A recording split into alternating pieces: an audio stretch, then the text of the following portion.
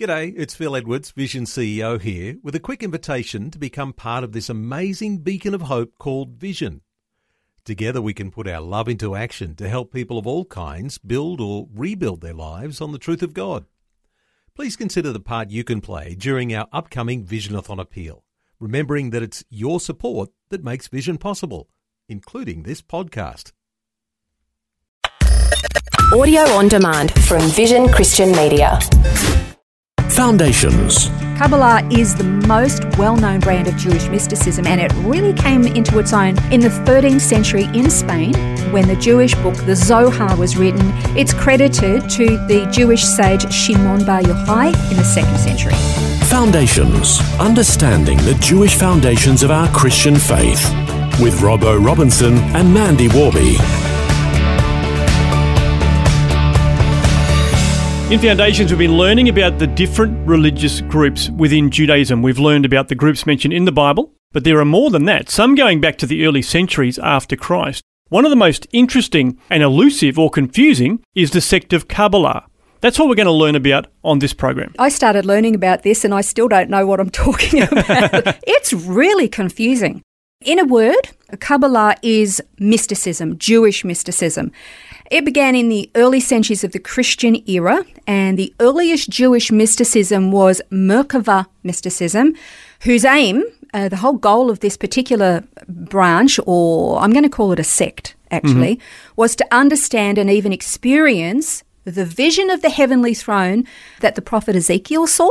Another form of Jewish mysticism was Sefer Yetzirah, which was focused on trying to learn the methods that God used in creation, and their primary focus was studying creation through different arrangements of Hebrew letters and numbers. And to be perfectly honest, I don't understand what any of that Sounds means. fascinating. I mean, it is fascinating, but I still don't know what any of it means. Like, it's really confusing. I would suggest that today most people have heard of Kabbalah, but not because of what it is, but because it's a trend within the celebrity community. Yes, Hollywood's right into it, isn't it? If it's weird and wonderful, Hollywood jumps on that bandwagon. And Madonna has embraced it, Demi Moore, Ashton Kutcher, Britney Spears, Lindsay Lohan, Paris Hilton. There's a whole host of them who've all embraced Kabbalah. And it seems to me, you know, again, one famous person has got to jump on a trendy bandwagon and everybody else follows. You know, nobody wants to be left behind. That's right. Well, they all know the name, but I guess, do they even know what it means? And do we know? I mean, what exactly is Kabbalah? Can I just tell you that there was one time Pastor John MacArthur was preaching about something or other, and his program was on television. And at the time, Madonna's boyfriend or partner at the time actually made contact with him and wanted to have a conversation with John, and was really, really ardent in saying, oh, you can't say things like that. Don't you understand the power of your words and what you might do, and it might bring about the end of the cosmos and all this, because of what he believed through Kabbalah. Now, was he understanding it correctly? I don't know, because I don't know if you can.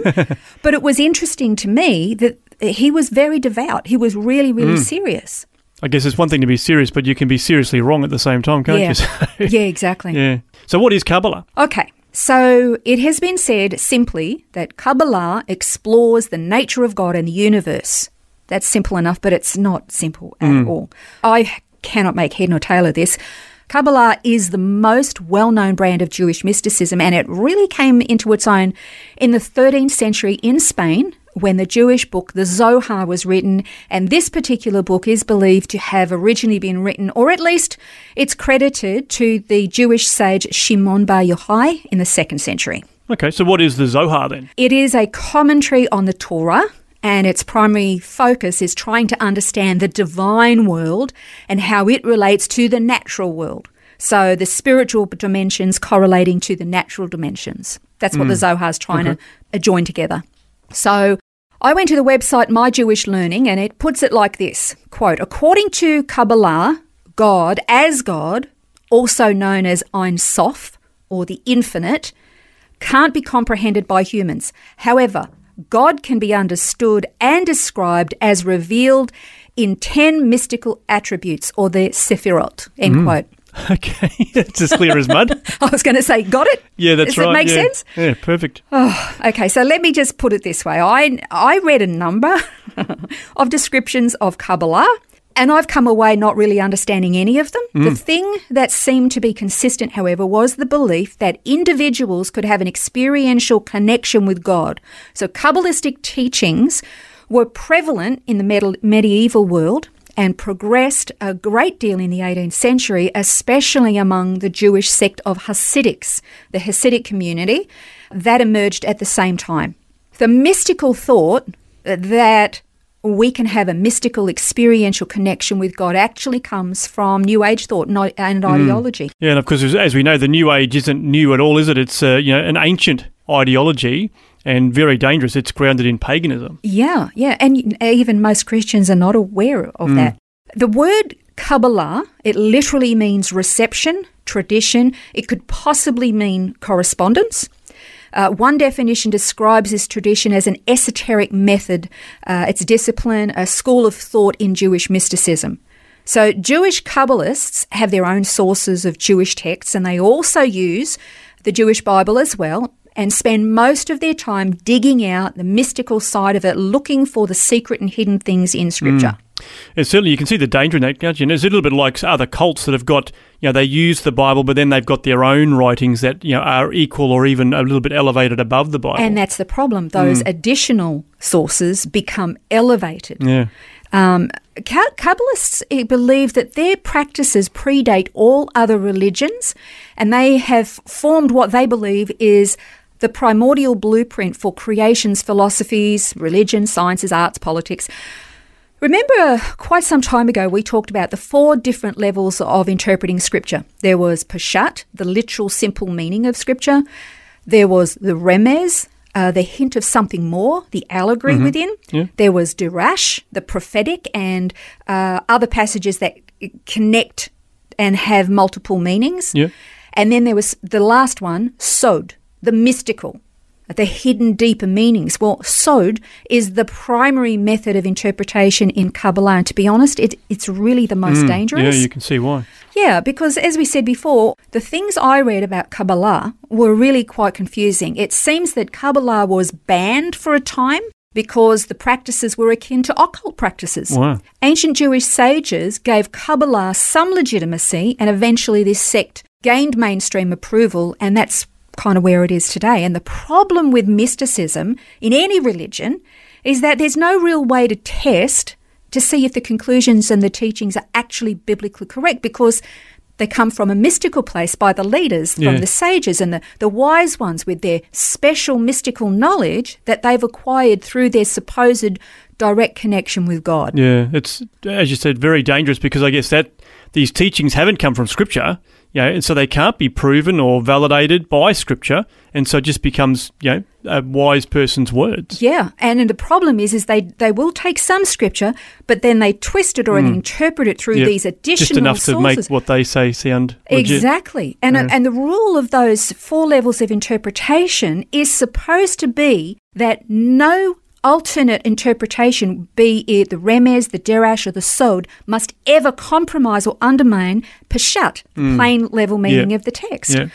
But unfortunately, this Jewish mysticism, and all mysticism, to be honest, because it's rife throughout all different religions throughout history, actually does counteract or undermine the plain meaning of the text. I mean, Kabbalah is not unique with mysticism. It's found in Sufi Islam, in Hinduism, it's in Buddhism, it's in Catholicism, it's in evangelical Christianity, New Age practices, Wicca, and many more. It's not new. It's everywhere. So the real caution, Robbo, is that we need to test all things according to the Word of God. So if you see something in Scripture and it's something clearly established by God, we accept it. No problems. If someone stands up and says they've had an experience with God and he told them something either in a vision or a dream or a trance or some other method of revelation, and it can't be confirmed by Scripture without contorting it or taking out of its context and changing the original meaning, then we have to give it the flick. That's right. Yeah, absolutely. Kabbalah is really fascinating to learn about. I mean, it's really interesting, but because it is completely very much grounded in extra-biblical and non-biblical teachings and resources and doctrines, we really should steer clear of it. And that applies actually to our Christian faith. Yeah. With a lot of the fringe stuff. We just need to say, thanks, but no That's thanks. right. Major on the majors and minor on the minors. Exactly. And I think this is where we would look at Rabbi Jesus and Rebbe Jesus and say, this is what the Scripture teaches and this is how it guides your life. Not go digging into the mystical and the hidden. Perhaps God's hidden it for a reason. Yeah, so that we don't get into trouble. Well, that brings today's program to a close, but a reminder you can listen back to today's episode and others via the free Vision app. If you don't already have it on your device, just search Vision Christian Media on your app store to download it. You can also listen again on our website. Just go to vision.org.au/foundations. We look forward to you joining us again next time as we continue to unpack the Jewish cultural, historical and spiritual context of the Word of God on Foundations. This has been Foundations, a look at the Jewish foundations of our Christian faith. For study notes, resources and more, see vision.org.au/foundations. Thanks for taking time to listen to this audio on demand from Vision Christian Media. To find out more about us, go to vision.org.au.